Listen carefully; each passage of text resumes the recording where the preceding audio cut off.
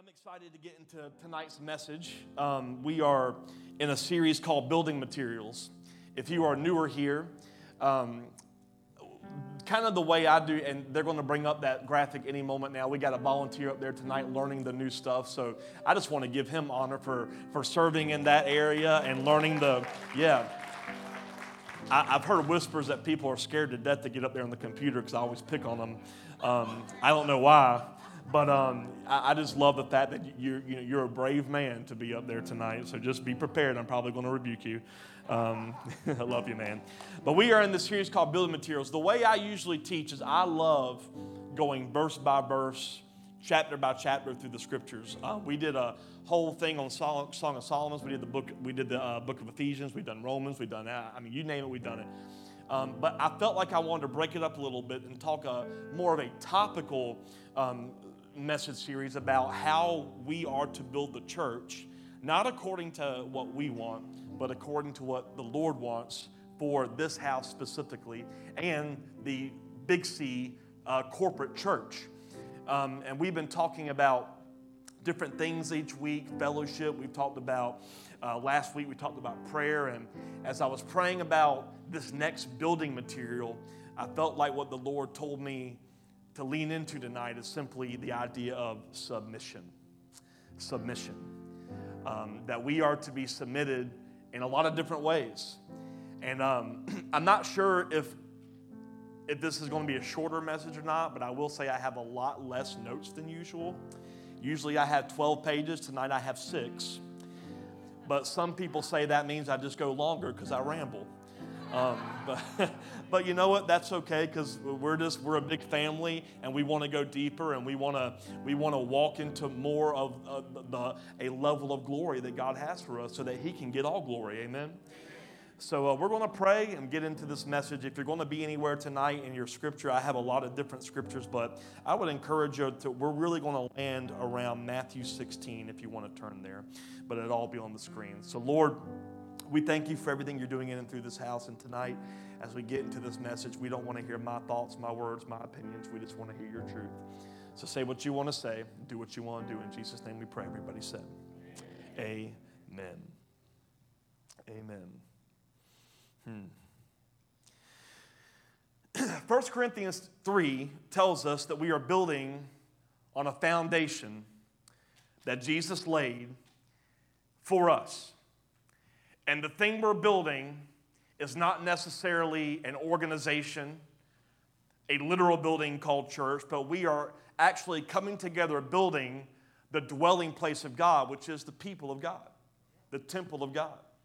The temple is not a place to come to, it is a people to belong to. It is where God dwells in us. We are the temple of God. And we've been talking about in this idea of building the church that there are certain things to build with. We talked about fellowship coming from a Greek word koinonia, literally meaning communion by participation. That part of how to build a dwelling place of God is we have to participate in what God wants to do. The idea that we don't have to be a part of a body to be a part of the body is the most ridiculous thing I've ever heard in my life because the entire structure of what God wanted to do has always been in relationship. When He created Adam, He said it's not good for man to be what? Alone. When He started building the church, Jesus came and He said, I'm going to build my ecclesia. And He didn't gather just one. He gathered 12 disciples, 12 apostles. There was always more than just one. We are meant to be together, to be connected to something called church. And as I was praying again today, I want to get into this idea of that we are called to be submitted to God, the building material of submission. And it's as I was looking at this word, this wasn't in my notes, but it reminded me that submission literally means that we are sub-mission. There is our mission, and then there is His mission. And we have to live a life where we're not trying to carry out what we want, but we are surrendered to the mission that God has for us right here on earth as it is in heaven. We have a mission. People refer to it as the Great Commission, but Great Commission doesn't mean just get people saved. The Great Commission is bring the realities of heaven here to earth. That people are saved, people are delivered. Can I just say that? Can I dabble a little bit tonight? It's not just get people saved. Jesus says, I am the door. Salvation is the beginning, not the end goal. And if salvation is the beginning, the doorway to more, we realize that the Great Commission is not just get them saved, but get people to walk out in deliverance, walk in freedom, walk in truth, walk into their true identity, being in submission, not to what we want, but submitting ourselves to the mission of God, to what He wants, which is to fill the earth. Fill everything, every place, every nook, every cranny. If you get more in the presence of God on a Saturday night than in your house, and you've got something backwards. It is to be an outflowing of the presence of God, filling up every place of our lives.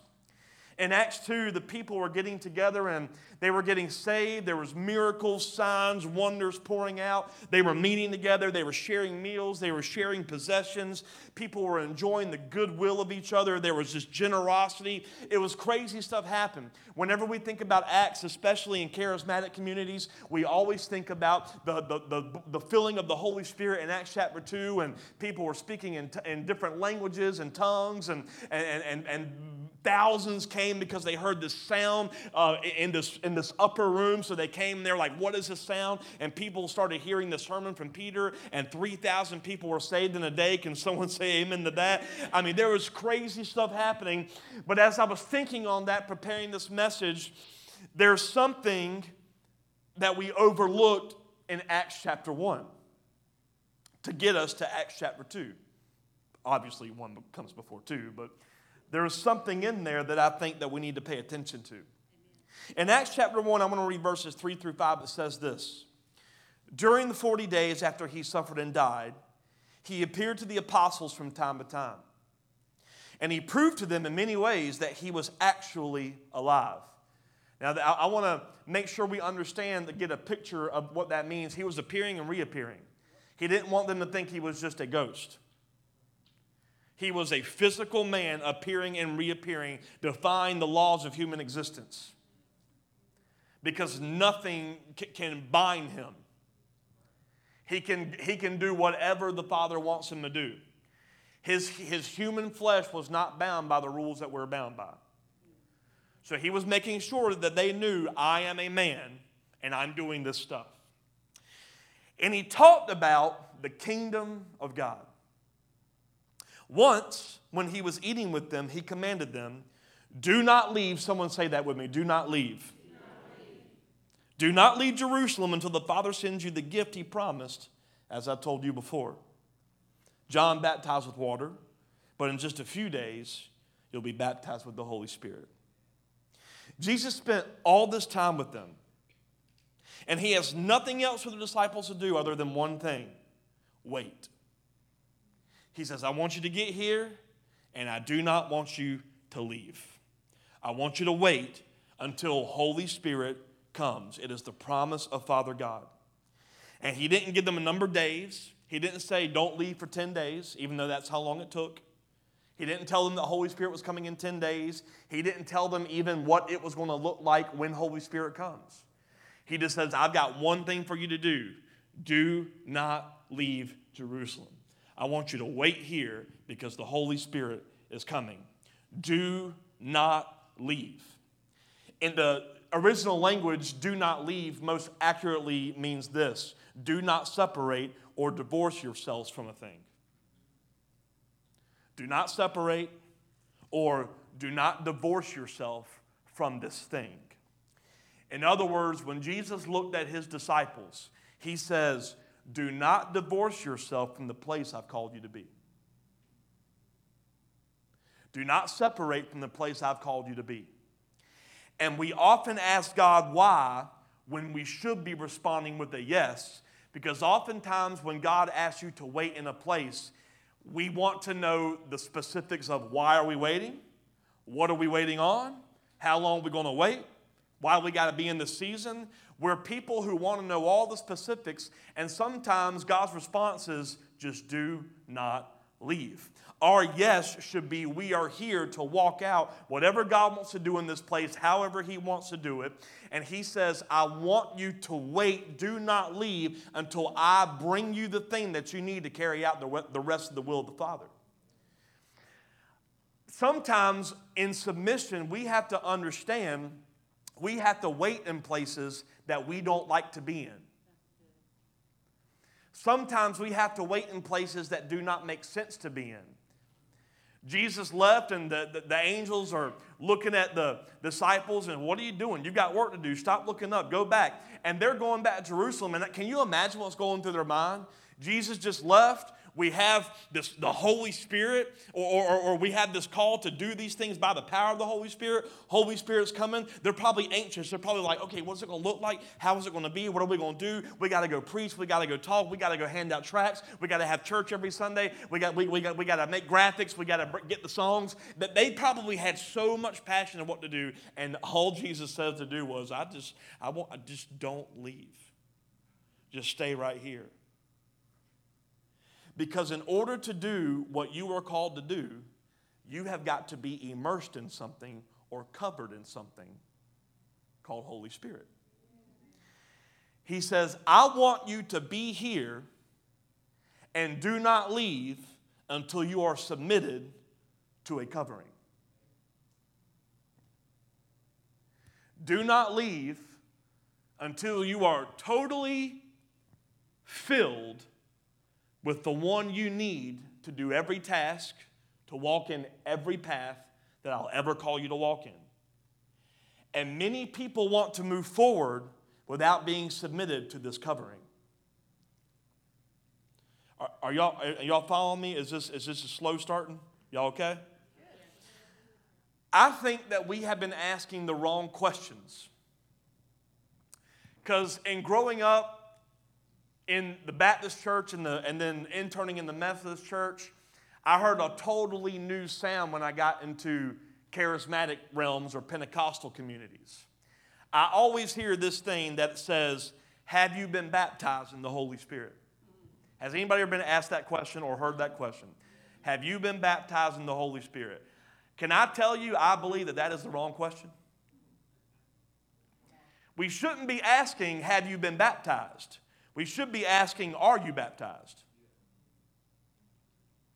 This is where I'm going to meddle a little bit. Because baptism or covering isn't just one experience. Baptism is a constant submission to being covered. The baptism is constant submission to being covered. I want to show you what I'm talking about. Peter and John were released from being questioned by the Sanhedrin. If you don't know what the Sanhedrin, don't throw it up there yet. I ain't told y'all no scripture. Y'all ruining my message.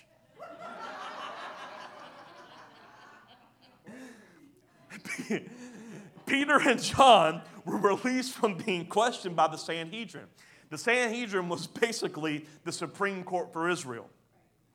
And when they were released, it says this in Acts chapter 4, verse 23. Now you can put it up there. As soon as they were freed, Peter and John returned to the other believers and told them what the leading priests and elders had said. So I want you to catch what just happened. They were released. They returned somewhere. Where did they return to? The church, the body of believers. And it says they started praying together with this body of believers. And after they prayed together, I want you to look what happens in verse 31. It says this. After this prayer, the meeting place shook. Now, I'm going to pause right there. Most of you remember this shaking in Acts chapter 2. But we're seeing it again in Acts chapter 4. After this prayer, the meeting place shook, and they were all filled with the Holy Spirit. Then they preached the word of God with boldness. Wait a minute. I thought they were filled in Acts chapter 2. They were. But when you go out to serve God, what you got filled with should be being poured out. And in order to get filled again, you get back to the place of being covered in a baptism of total presence of God.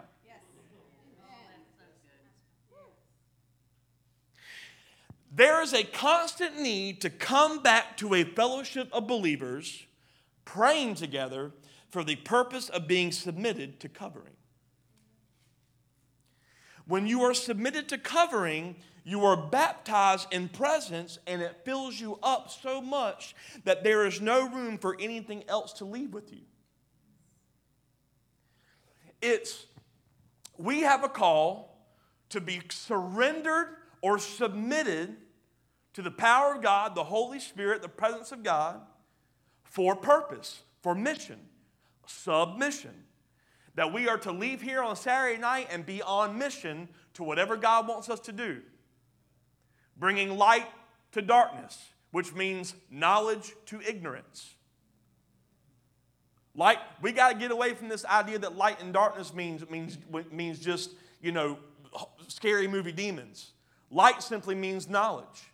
Darkness means ignorance. You have a call to bring knowledge to an ignorant people, and the church spends more time rebuking ignorance than lighting ignorance up. And in order to light ignorance up, we have to be so filled with the presence of God that the only thing pouring out of us looks like Him and not like you. Or I'll better say it, a false version of you. Because true version of you actually looks just like God. True version of you walks in the character of God.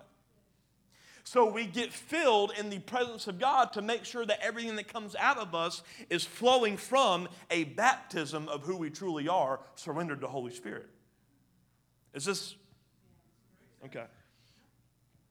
This will equip you for ministry. And ministry is not an organization of a religious licensing. Ministry is what you do in Jesus' name in any and every avenue of life. We are constantly needing to be covered or submitted to Holy Spirit to prep you for everything that you're called to do every moment of your day as a father, as a mother, as a husband, as a wife, as a coworker, as a boss, as an employee, as whatever it is, you are put there for what is called ministry. You are put there to light something up. Some of us are bakers in here. Some of us are homemakers in here. Some of us own businesses. Some of us, I don't care what you do. Whatever you have mission for, that is your ministry. And you cannot serve that ministry well if you are not filled. And you cannot get filled unless you are submitted. Sometimes you pour out over and over and over, and before you know it, you have nothing left to give. And you think the answer to nothing left to give is you need rest or you need vacation. Well, first of all, rest should be part of your constant rhythm, so you should never be lacking it. What you really need is not a vacation to get filled up. There is nothing wrong with vacation. Can I get an amen? That's y'all saying amen more vacation than the word. There is nothing wrong with a vacation. There is nothing wrong with taking a break. But the vacation doesn't need to be in place of I need to get filled up. Vacation is I want to go have a good time doing this, not I need a break. What you need if you are giving and giving and giving and getting to this place of burnt out or feel like you have nothing left to give is not I need a vacation, it's I need to surrender to the presence of God, to a covering, and get submitted so that I can get filled up. The greatest recipe for your weariness is submission to the presence of God and to a body of believers. Not to get away. And the problem is we've replaced submission to the body with getaway. Think about it. In the church, when it was first established, everyone came together to get direction. And now we got to go to our private times to get direction. Nothing wrong with a quiet time. Nothing wrong with private time. There's plenty of times when I'm at my house by myself, just, Lord, show me what you want me to do. We should all have that. But we have almost replaced the corporate gathering for the private gathering. The Lord has structured it to come together in submission, under covering, and seek me together. And if the body of believers would submit wholeheartedly to the Spirit of God, it will be so thick in here that the moment people walked in, we'd be filled. But what church has become is not become the place to get filled. It's come to get saved.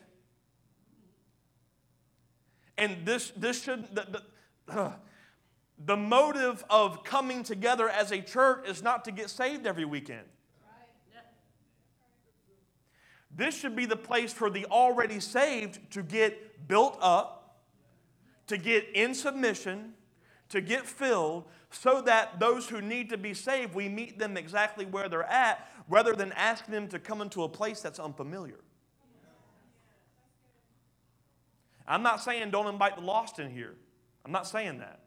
But what I am saying is that what this is for is not, it should not be designed for the lost. When Jesus said, I'm building my church, he didn't get 12 lost people. He got 12 men that he walked with for 3 years. And what's funny is that after all these believers were filled, again, it says in verse 32 and 35 that they started selling property and sharing it. Again, just like in Acts 2. Because the needs of the people became greater than the pleasure of self. They were totally submitted to whatever God needed to happen, they were going to make happen. And I feel like the church of today has lost that. Lord, whatever you want, we are here to make it happen. Show us what you want. And God says, before you start doing, make sure that you are filled because you are submitted together. Is this making sense? Yes. Okay. See, submission is not just one-sided. It says in Ephesians 5:21, and further, submit to one another out of reverence for Christ. The idea of looking out for yourself needs to be crucified so that a resurrected thought comes of the best thing for me is looking out for you. The thing that the Church of America needs to crucify the most is called the American dream. You look out for you and make your dreams come true. Can I challenge that? I don't want my dreams to come true. I want God's dreams for my life to come true. And God's dreams for my life may not look like mine. It may. But I have to at least at some point submit my wants and my desires to Him and say, God, whatever it is, even if it replaces what I think I need. In Acts 2, 3, 4, and beyond, when the believers came together, they were so covered and filled with the presence of God that when they saw a need, they said, sell your house, get the money, buy the stuff, meet the need. They didn't say, let's take up an offering. And I'm not saying there's anything wrong with taking up an offering to meet a need. We're doing that as a house. What I am talking about is a passion to submit and surrender to God. Whatever you want me to do, I'm going to do it. And these people gave up everything they wanted for God's will to be done on earth as it is in heaven. The people of God will grow more in authority when we understand who we are, but we cannot understand who we are if we are not submitted to God. And what I'm getting to is that I believe the biggest place where we need to be submitted to God in is our identity. The reason the biggest building material for the church needs to be submission is because we have to understand who we are to start understanding what we're called to do. And when we start to understand who we are, and when we start to understand what we're called to do, we'll start to do things that we never thought were possible. I want to read Matthew chapter 16. I'm going to start in verse 13. It says, Jesus came to the region of Caesarea Philippi, and he asked his disciples, who do people say that the Son of Man is? Well, they replied, some say John the Baptist, some say Elijah. Others say Jeremiah or one of the other prophets. And then he asked them, but who do you say I am? So Simon Peter answered, you're the Messiah, the Son of the living God. Now, pause here. It says Simon Peter answered because the writer was referring to who he knew. He knew Simon as who? Peter. But watch what Jesus says right here. Jesus replied, You are blessed, Simon, son of John. In this moment, he is still talking to Peter and calling him who? Simon. You are blessed, Simon, because my Father in heaven has revealed this to you. You did not learn this from any human being. For those of you that never thought you have heard the voice of God, if you said yes to Jesus, you've heard the voice of God. Because you don't get Jesus by simply the voice of another human. You had a revelation of who he is because you heard the voice of God. It says, now I say to you that you are Peter, which means rock.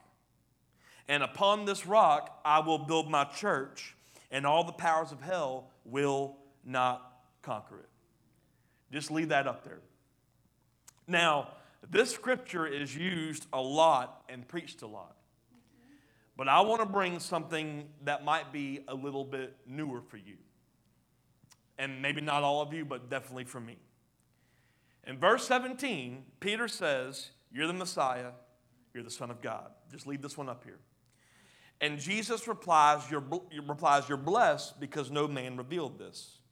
But he says, Simon. He says, Simon, you've got it. Now I'm going to call you different because you just understood it. Now I'm going to call you Peter. And in life, you can choose to submit to one of two things.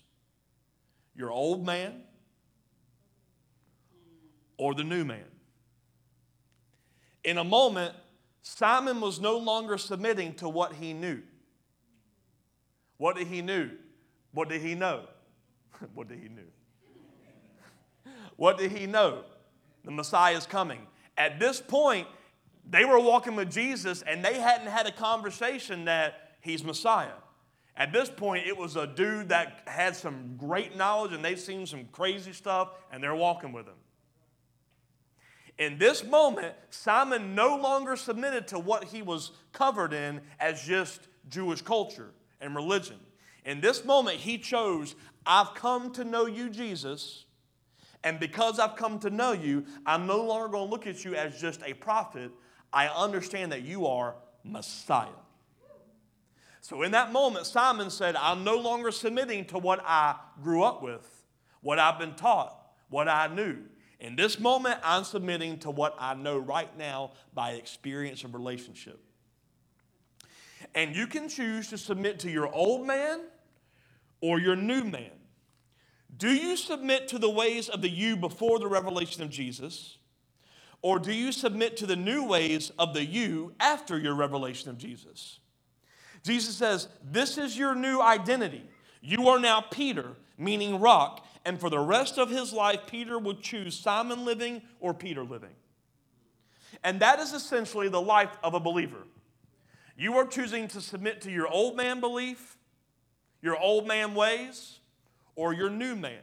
When you were saved, you were created new. You were reborn. The process of growing into that man is not dependent on God. It's dependent upon what will you say yes to and what will you say no to. And religion tells you the yeses or no are based off of what the Bible says is right or wrong. But as I'm showing you tonight, it goes deeper than that. He says, if you would build a relationship with me, you'll know right or wrong without ever having to see the scripture. Do not hear me wrong and do not text me saying that you said it was not important to read the Bible. I will rebuke you publicly for it. What I am saying is that we are invited into a relationship so deep that you walk into things of Scripture and when you read it, you'll say, oh, it's in there too. Confirming what you're hearing is truth.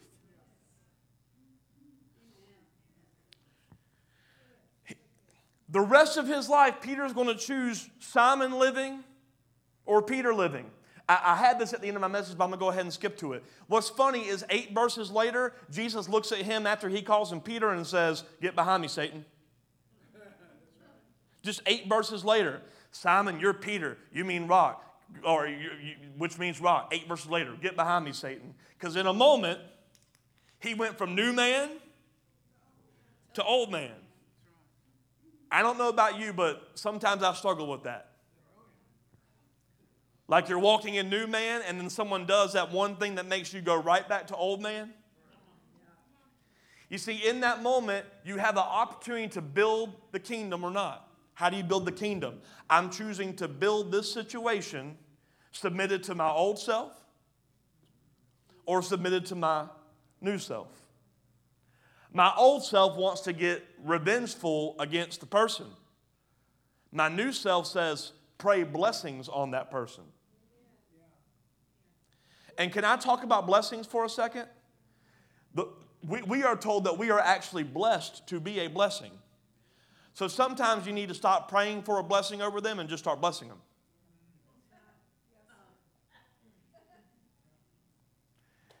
They are blessed because you chose to surrender your pride to enter into conversation. Because in that moment, you're choosing new man and not old. That happens to me a lot at Relentless Church. Sometimes a lot. Like you're talking with people, and in that moment, the thought comes to your mind, do I want to respond with old man or new man? We've all been there. The key to knowing or living a life where your natural is to respond to new man is to make sure you are submitted to the filling of the Holy Spirit every chance you can. You're connected to a body of believers for the corporate surrender to God. Why do you go into quiet? Why do you start your day with a quiet time? To make sure that you are surrendered, submitted to the filling of God in your mind, your heart, your soul. You will have a much tougher day if you don't start it with saying, Lord, I'm submitted to you. Because when you start your day saying, Lord, I'm submitted to you, that declaration out of your mouth will be the steering wheel for the rest of your day. Now, Jesus says, you're Peter, you are a rock, and upon this rock I will build my church. And he says, the gates of hell will not prevail against it. Now, there's many different ways to interpret this. Some say he was saying, Peter, you're going to be the first one that I'm going to build and lead with. Some will say Jesus was referring to himself. What was going on is in the moment when Jesus was looking at Simon, Peter, and the disciples, they were having this conversation. And Jesus was standing on, guess what? A rock. Good thing we're not quizzing y'all. He was standing on a rock in front of a cave. And the cave was known as the gates of Hades. It was a deep, dark cave, and that's what they just believed it was the gates of hell.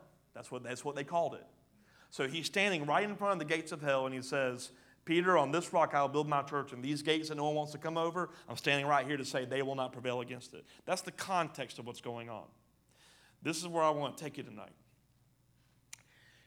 He wanted to build with Peter, not Simon.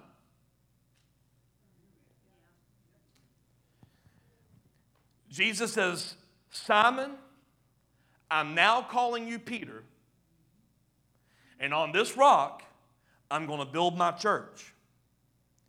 Jesus wants to build his church with the you that is submitted to your restored identity. Okay. Jesus wants to build his church with the you that's submitted to restored identity. What happens in church is we try to build the church based off of the likes and dislikes of old man. And can I just say, we are continually being transformed into the image of God. What religion will convince you is that your likes and dislikes of 10 years ago have to be the cross to die on for now.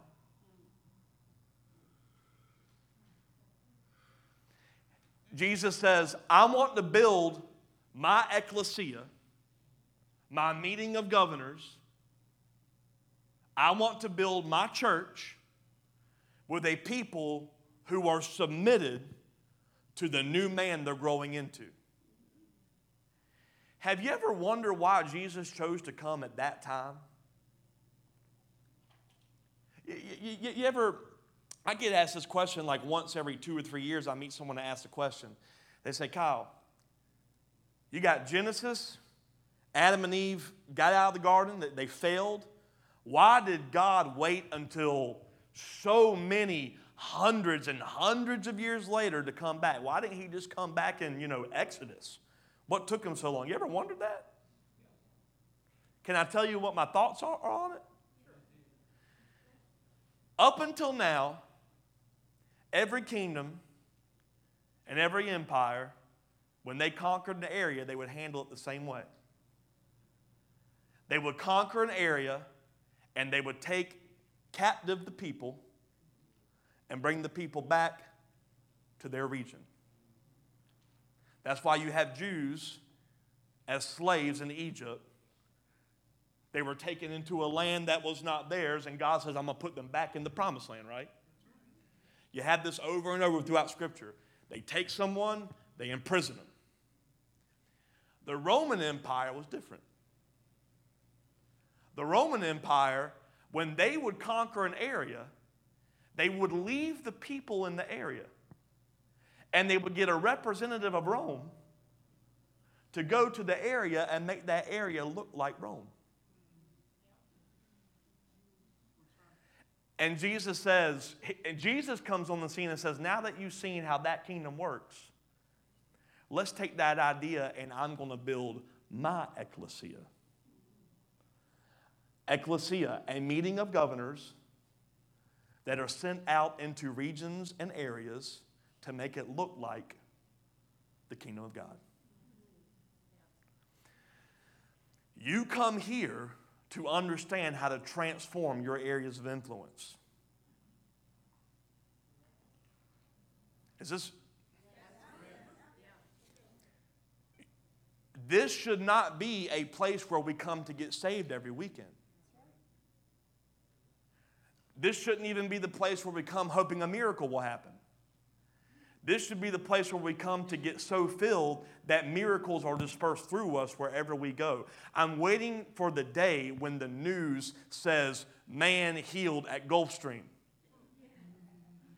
Right? Not Gulfstream employee got healed at church. I'm talking about someone falls, someone gets hurt, and right there on the spot, they don't care if they're going to get fired. They say, in the name of Jesus, be healed, and they stand up.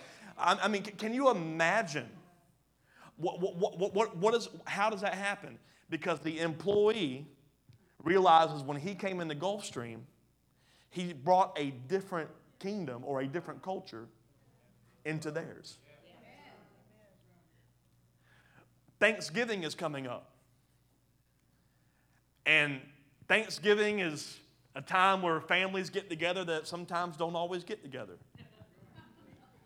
And when they get together, sometimes it's great. Sometimes it's not. And in that moment, you have an opportunity. Will I be submitted to the old man that's going to respond to my relative this way? Or am I going to walk in new man, understanding that I am bringing the kingdom of God to this dinner table? And I know this might be elementary for some of you, but I think we need to realize when we are building the church, it's not talking about a Saturday night gathering. It is the people of God taking the kingdom of God into every place we go into without compromise. Too many of us are trying to bend the church to the likes and dislikes to old man instead of being willing to walk into a house that is only familiar with new man. And the job of an apostolic leader, the job of Kyle Garrison, can we just go there? Is to guide you into new man expressions, even though you may be living in old man expressions. Hence the need to be submitted to authority in the house. Now, I am not talking about an overbearing authority from one person to the church. Because anyone that leads a house should be fully submitted somewhere. What I am saying is that we as a church will only go to new levels when we dare to go and walk in new things that our current old man may not like. And we got to stop calling old man Holy Spirit. Amen.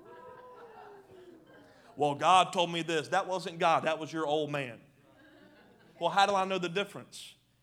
Is what we're walking into submitted to the character of God or not?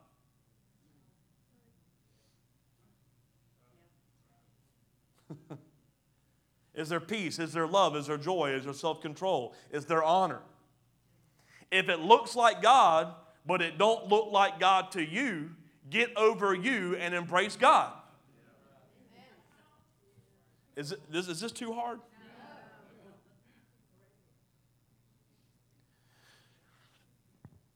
Well, Kyle, I don't think we need to do that thing. Is that old man not liking new man?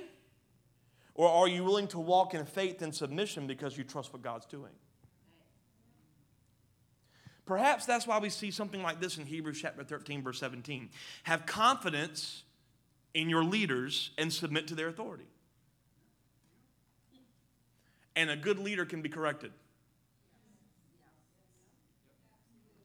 Because they keep watch over you as those who must give an account. Do you realize the weight on my life and why I take this seriously? Because everyone that is under the sound of my voice, I have to bring an account to God for one day. Every single one of you. So that, can I get really, really real? There may be times where you talk to me and you hear and experience old man Kyle. But you don't see where new man Kyle gets in that truck and starts getting before God with tears saying, Lord, forgive me for what I just said. Forgive me for what I just did. Because I know I have to give an account for you. And the only heart I have, and I mean this for every single person in this house, and anyone that's ever been connected and anyone that ever will, is one thing: for you to come alive in what you are anointed to do. Not to make my dreams come true. Can I just be real? You know what my dreams come true are? To see your dreams come true. That's it. I get so excited when I see people learning to preach and getting in the pulpit. I get so excited when people say, I've always wanted to do this thing, but I've never been given a chance. And I'll say, what do you want to do? That's my job as a leader, is to help you see you walk into all the things that God has called you to do.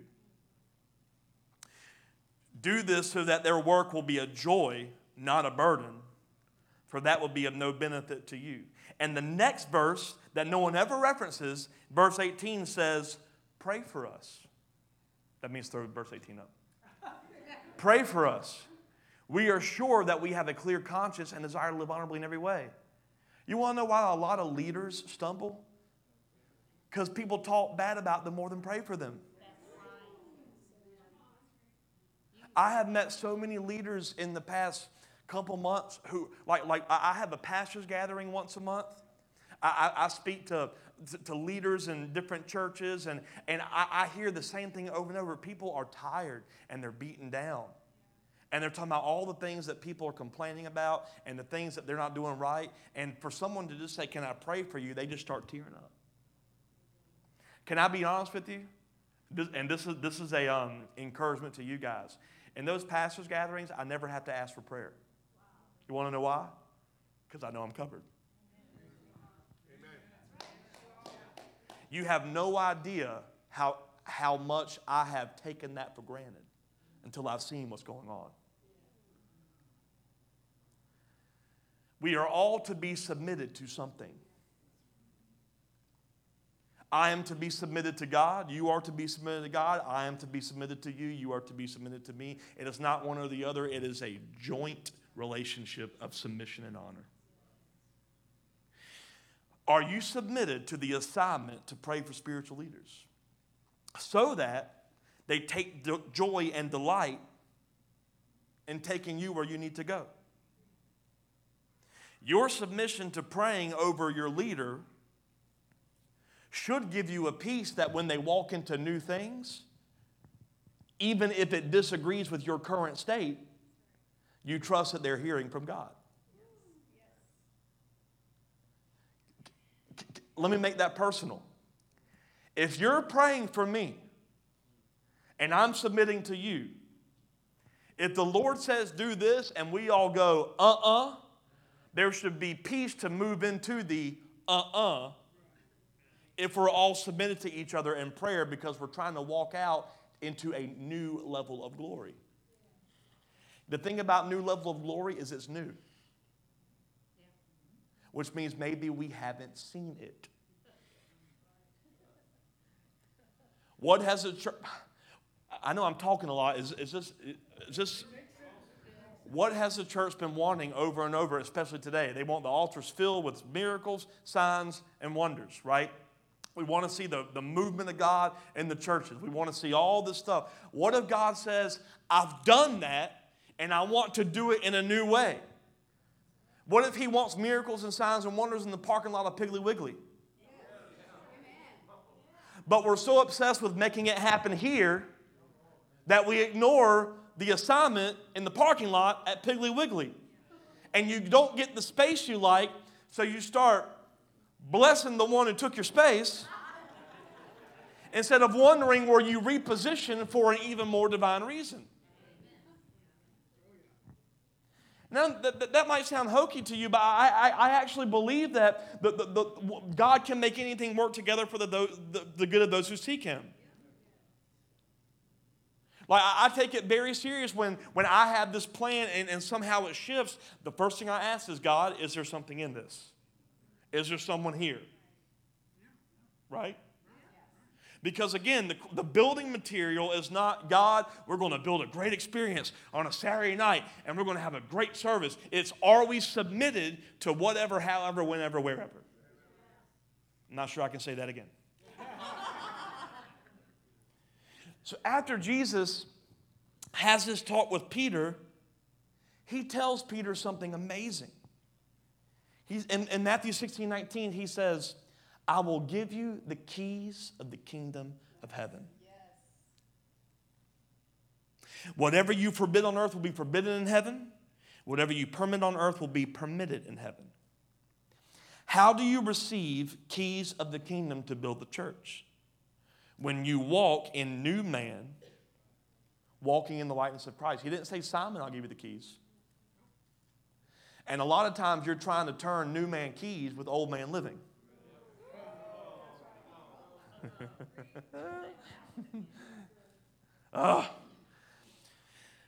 I'm feeling good with this one. When you walk in the new man, you walk in the likeness of Christ, carrying an ability to be in such unity with heaven that heaven and earth respond to you as if you were opening and closing doors with keys. You see, binding and loosing were phrases common to the Jewish legal community. They were declaring something that was either forbidden or something allowed according to one thing, the law. So they use these terms, binding and loosing. That's where those terms came from. So they were familiar with this idea of allowing something or not allowing something. This phrase, most accurately interpreted in the original language, actually says it like this.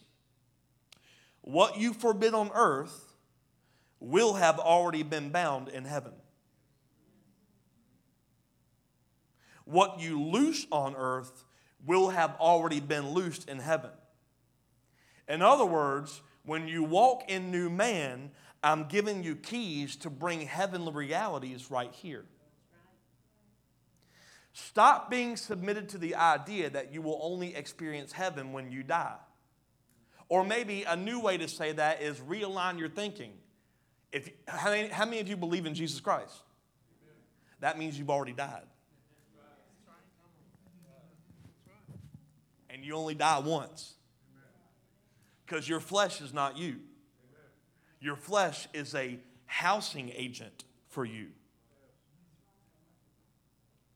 That is why you should never let your flesh tell you what to do, because it should be in submission to who you are. Right? You see, submission works everywhere.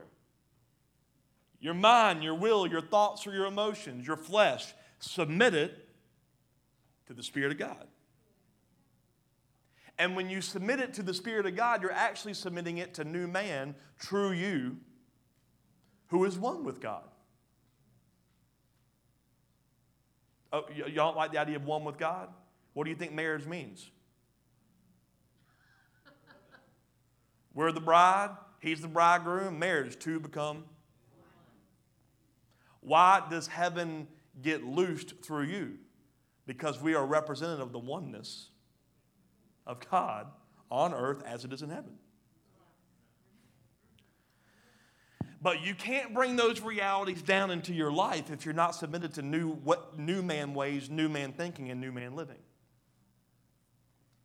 At some point, every thought that we have should be submitted to the idea that maybe we're wrong and God is right.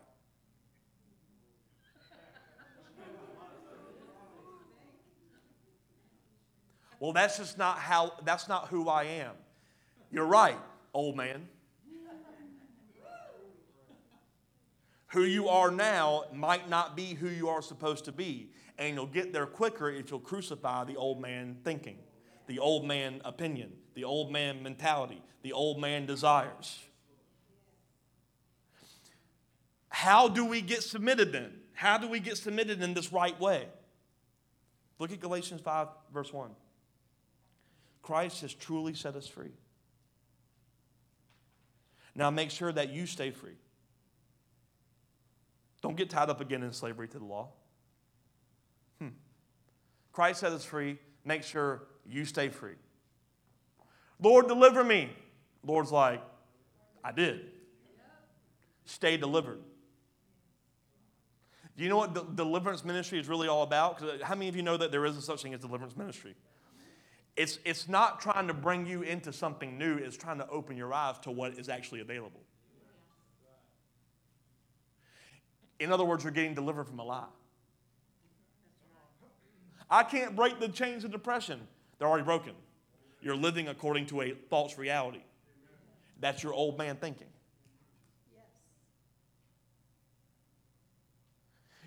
I have been in many deliverance ministries, and it's sometimes it gets me frustrated. Because sometimes you got to spend hours and hours with someone breaking them free, when really and truthfully, if Jesus came, he would have said, you want to be free? Yeah, okay, you're free. Get up, walk, go. That's what deliverance ministry should be. Right? Hey, do you want to be delivered from that addiction, from that pain, from that past traumatic experience? Yes. Okay, walk away in Jesus' name. It really is as simple as that. The struggle is not the availability. The struggle is believing the truth that you're no longer bound to that old man experience. He has set us free. It is finished. You're not trying you are not trying to become something new. You're trying to walk in the new man that you already are. That's why he went back and forth. In one moment he said Simon, then he said Peter, then he said Satan. But the whole time, the reason he spoke to Simon was to get him to Peter. The reason he spoke to Satan was to get him back to Peter. He said, recognize what's speaking right now. Get behind me, Satan. We have to be submitted to God in all things, including the way we respond to things, including the way we think. Stop thinking that just because it's who you are means it's validated. It may not be who you are. Well, how do I know who I am? It looks like this. Now watch this in verses 16 through 18. So I say, verse 16, let the Holy Spirit guide your lives. Do you want to know how to walk in new man? Submit to one person. Holy Spirit. Can I challenge your theological thinking for a second? Thank you.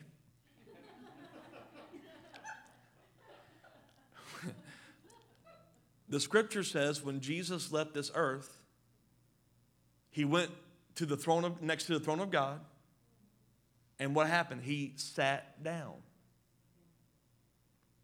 And he ain't going to get back up until the Father says, go get them. But for some reason, we're still saying, Jesus, would you do it? He's not getting up to do anything because he's already done everything. And this is where I'm going to push you a little bit. We spend more time talking to the Son of God than the one he sent to build relationship with, Holy Spirit. Jesus, help me walk into the situation. How about you ask Holy Spirit? Well, isn't it all the same? It is all the same, but there's also different functions. Jesus has set me free so that I can have a relationship with the one called Holy Spirit that I can be submitted to in every situation. Is that too much? If we didn't need all three, why would we have all three? Look at this. Let the Holy Spirit guide your lives and you won't be doing what your sinful nature craves. You catch that? How do I get out of this sin? Listen to the Holy Spirit. Yeah, but you don't understand. No. Listen to the Holy Spirit. Stop listening to old man. You are submitted to old self. The sinful nature wants to do evil, which is just the opposite of what Spirit wants. And the Spirit gives us desires that are the opposite of what sinful nature desires. These two forces are constantly fighting each other, so you are not free to carry out your good intentions. But when you're directed by your Spirit, you're not even under obligation to the law of Moses.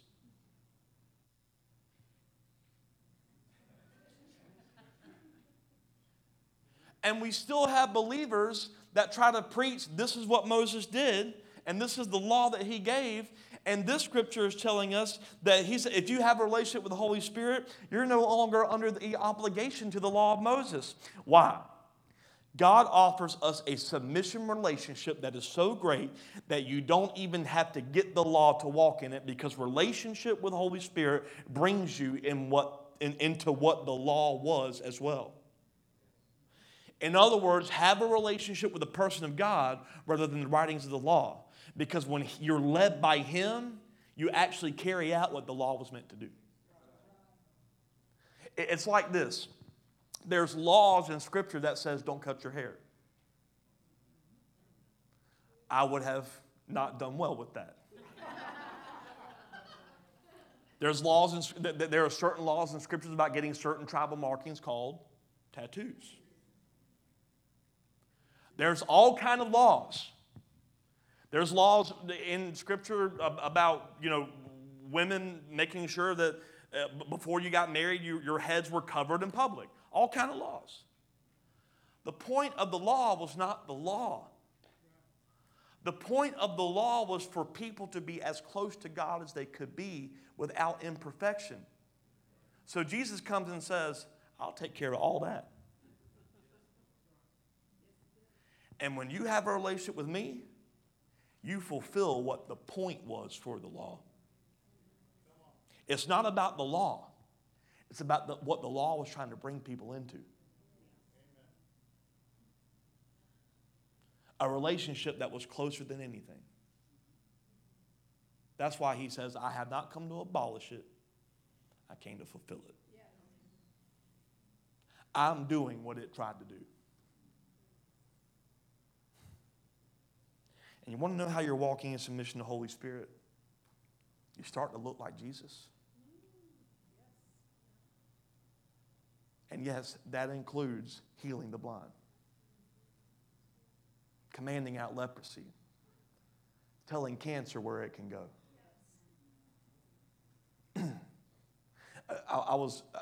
Peter's back with us, and for those of you that might not know Peter, he's been out for how long? 3 months.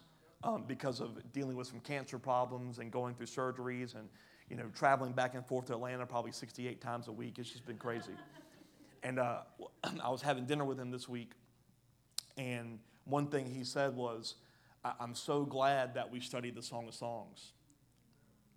I said, why? He said, because if I hadn't understood how intimate God wanted to be with me and how much He loves me, I wouldn't have been prepared to fight this battle. See, all he needed was, God loves me. Not loves the idea of me, but he loves me. So you know what Peter did in that moment? He could have been submitted to old man thinking, oh no, I've got cancer. Or submitted to a new man thinking that cancer has no chance in hell to rule. Is that okay I said that?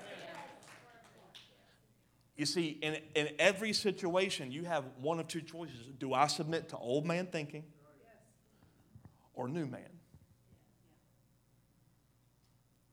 I'm going to close with these two scriptures in Galatians chapter 5, verses 24 through 25. Those who belong to Christ Jesus have nailed the passions and desires of their sinful nature to his cross and crucified them there. Since we are living by the Spirit, let us follow the Spirit's leading in every part of our lives. Every part. If we would do this, we will be so unified that making faith moves corporately will become so much easier. Because when we're submitting to the Spirit, we will all be walking in one accord. The thing about submission is that there's going to be times when we get it wrong, and there's going to be times when we get it right. But when we are submitted to one another, and I have walked this out in this church, and some of y'all might think I don't like it, but I love it. When someone comes to me and says, I want to talk to you about that because it doesn't seem right, the first thing I do is not plan to tell them why they're wrong. The first thing I do is it puts me before my knees with God and say, God, before I have this conversation, I want to know, did you show them something or did I do a bad job communicating vision? And if God showed them something, I will be the first one to redirect it. Because it would be prideful of me to assume that God does not talk to you as much as he talks to me. Because my Bible doesn't say the head of the church sharpens the church. It says iron sharpens iron. And I need to regard you in new man, not old man. Which means when we have a conversation of disagreement, I am not engaging with old man you. I'm engaging with a redeemed you that is with just as much with God as I am, and there may be something that I have not seen, even though I am the leader of this house. I have to be submitted to you. You have to be submitted to me. We have to be submitted to each other. Submission. It is not about what we want to do. It is about we are all on submission to spreading the kingdom of God throughout the earth. You know what a kingdom is? The king gets his way. And the king don't like cancer. The king don't like poverty. The king don't like disease. The king loves people who are fully redeemed and fully established in who he is. And I want to build a church where people know when you become a part of this house, we don't care if you go to church on Sunday somewhere else tomorrow or next week. All we care about is we are a people coming together in love with God, and we want to walk into everything he wants us to walk into. That's it. Yes. Submission. You know what honor is all about? When I have a conversation with someone, when you have a conversation with someone, I'm submitting to the truth that that is a child of God, even if they don't know it. Can I just go there? Unsaved.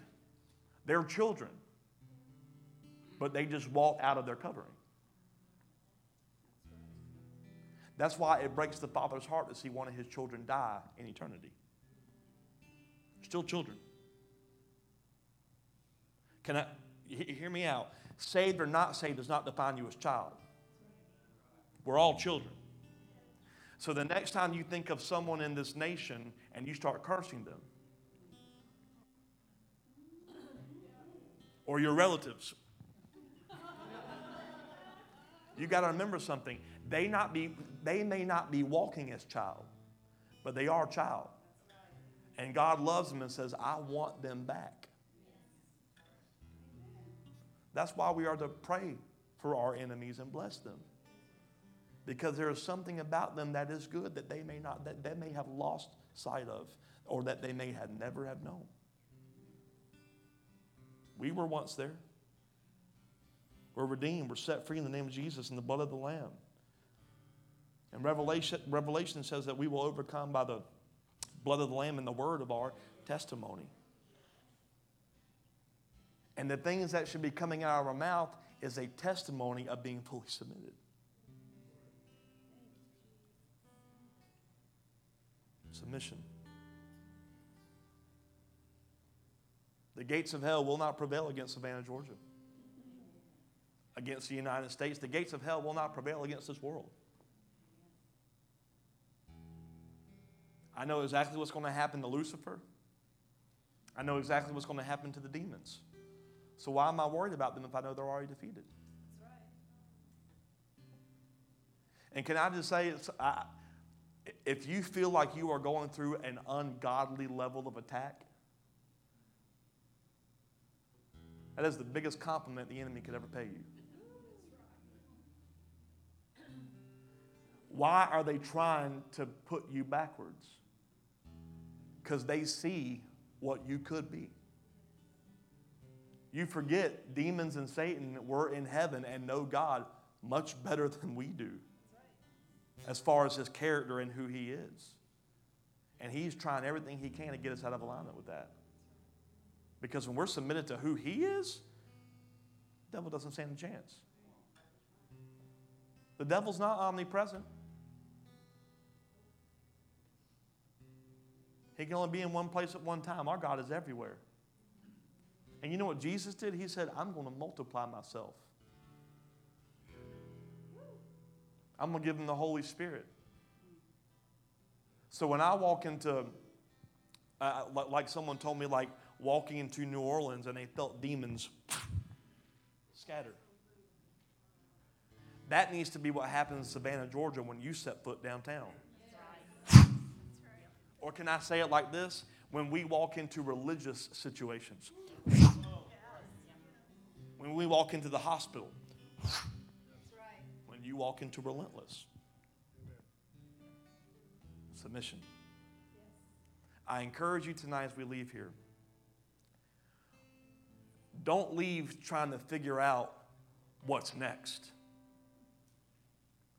Leave just saying, Lord, where am I not submitted? And when you submit that, you'll walk in to what's next. Submitted. Let's stand.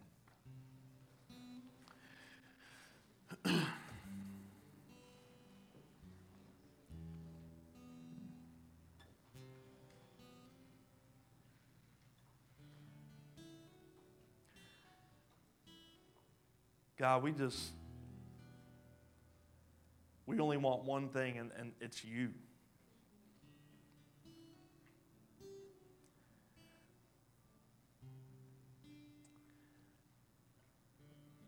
We don't, we're not trying to put a description on this move that you're wanting to do. We want to be submitted to whatever it is. And I decree right now that it's not that a move is coming, it's that we're in the midst of it right now. So Lord, show us how to submit to what you're doing in the spirit realm.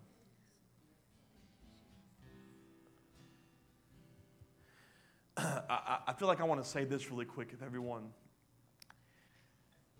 The enemy operates in atmospheres. Satan, demons, they're not in hell. Scripture says hell is reserved for them. It's in atmospheres. The Scripture tells us that we are to lift up a sound of praise. Let me tell you why. Because when you lift up praise, your praise fills the atmosphere to where there is no longer room for the enemy to traffic.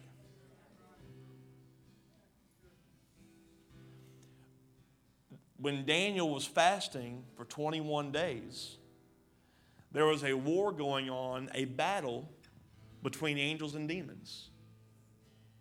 And what broke what caused the angel to break through to get to Daniel, the message that he was needing from God, was not the angel's ability to fight, but Daniel's prayer and praise.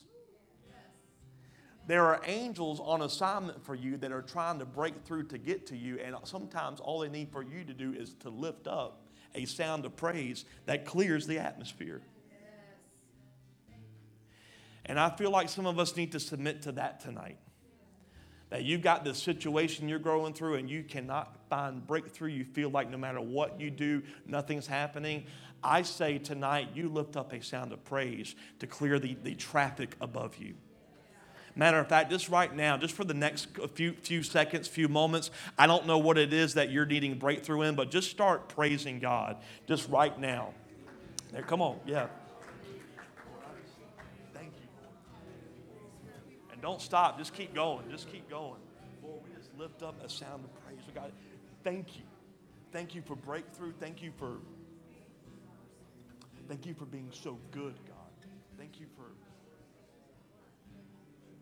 your wisdom. You are so good. There is no one better than you. You have everything in the palm of your hand, God. Lord, we are submitted to you. We are not submitting to a reality of defeat. We are submitting to the reality of victory in the name of Jesus. We are not submitting to a reality of hurt and pain. We're submitting to the reality of blessed, that we are not forsaken. Lord, we are submitting to the realities of heaven on earth, that there is peace, there's goodness. It's all you, God. We thank you for restored relationships and families.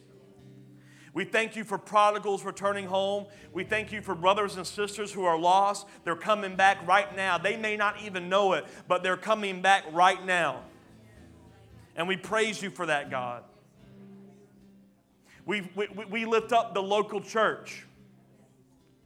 That the local church of this region is submitted to you. Not will be, not might be, is submitted. And as it is in heaven, we bind the enemy that has no authority, and we loose freedom. We loose breakthrough. We loose unconditional love.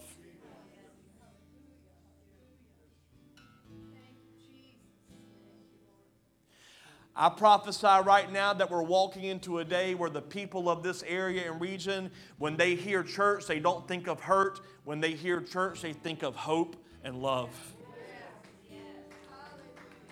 Lord, redeem what the old man did for your ecclesia through a people willing to say yes to new man realities. We are submitted. Can we say that together? We are submitted. In Jesus' name, everybody said, amen. Come on, lift up one more shout of praise. Woo! Love you guys.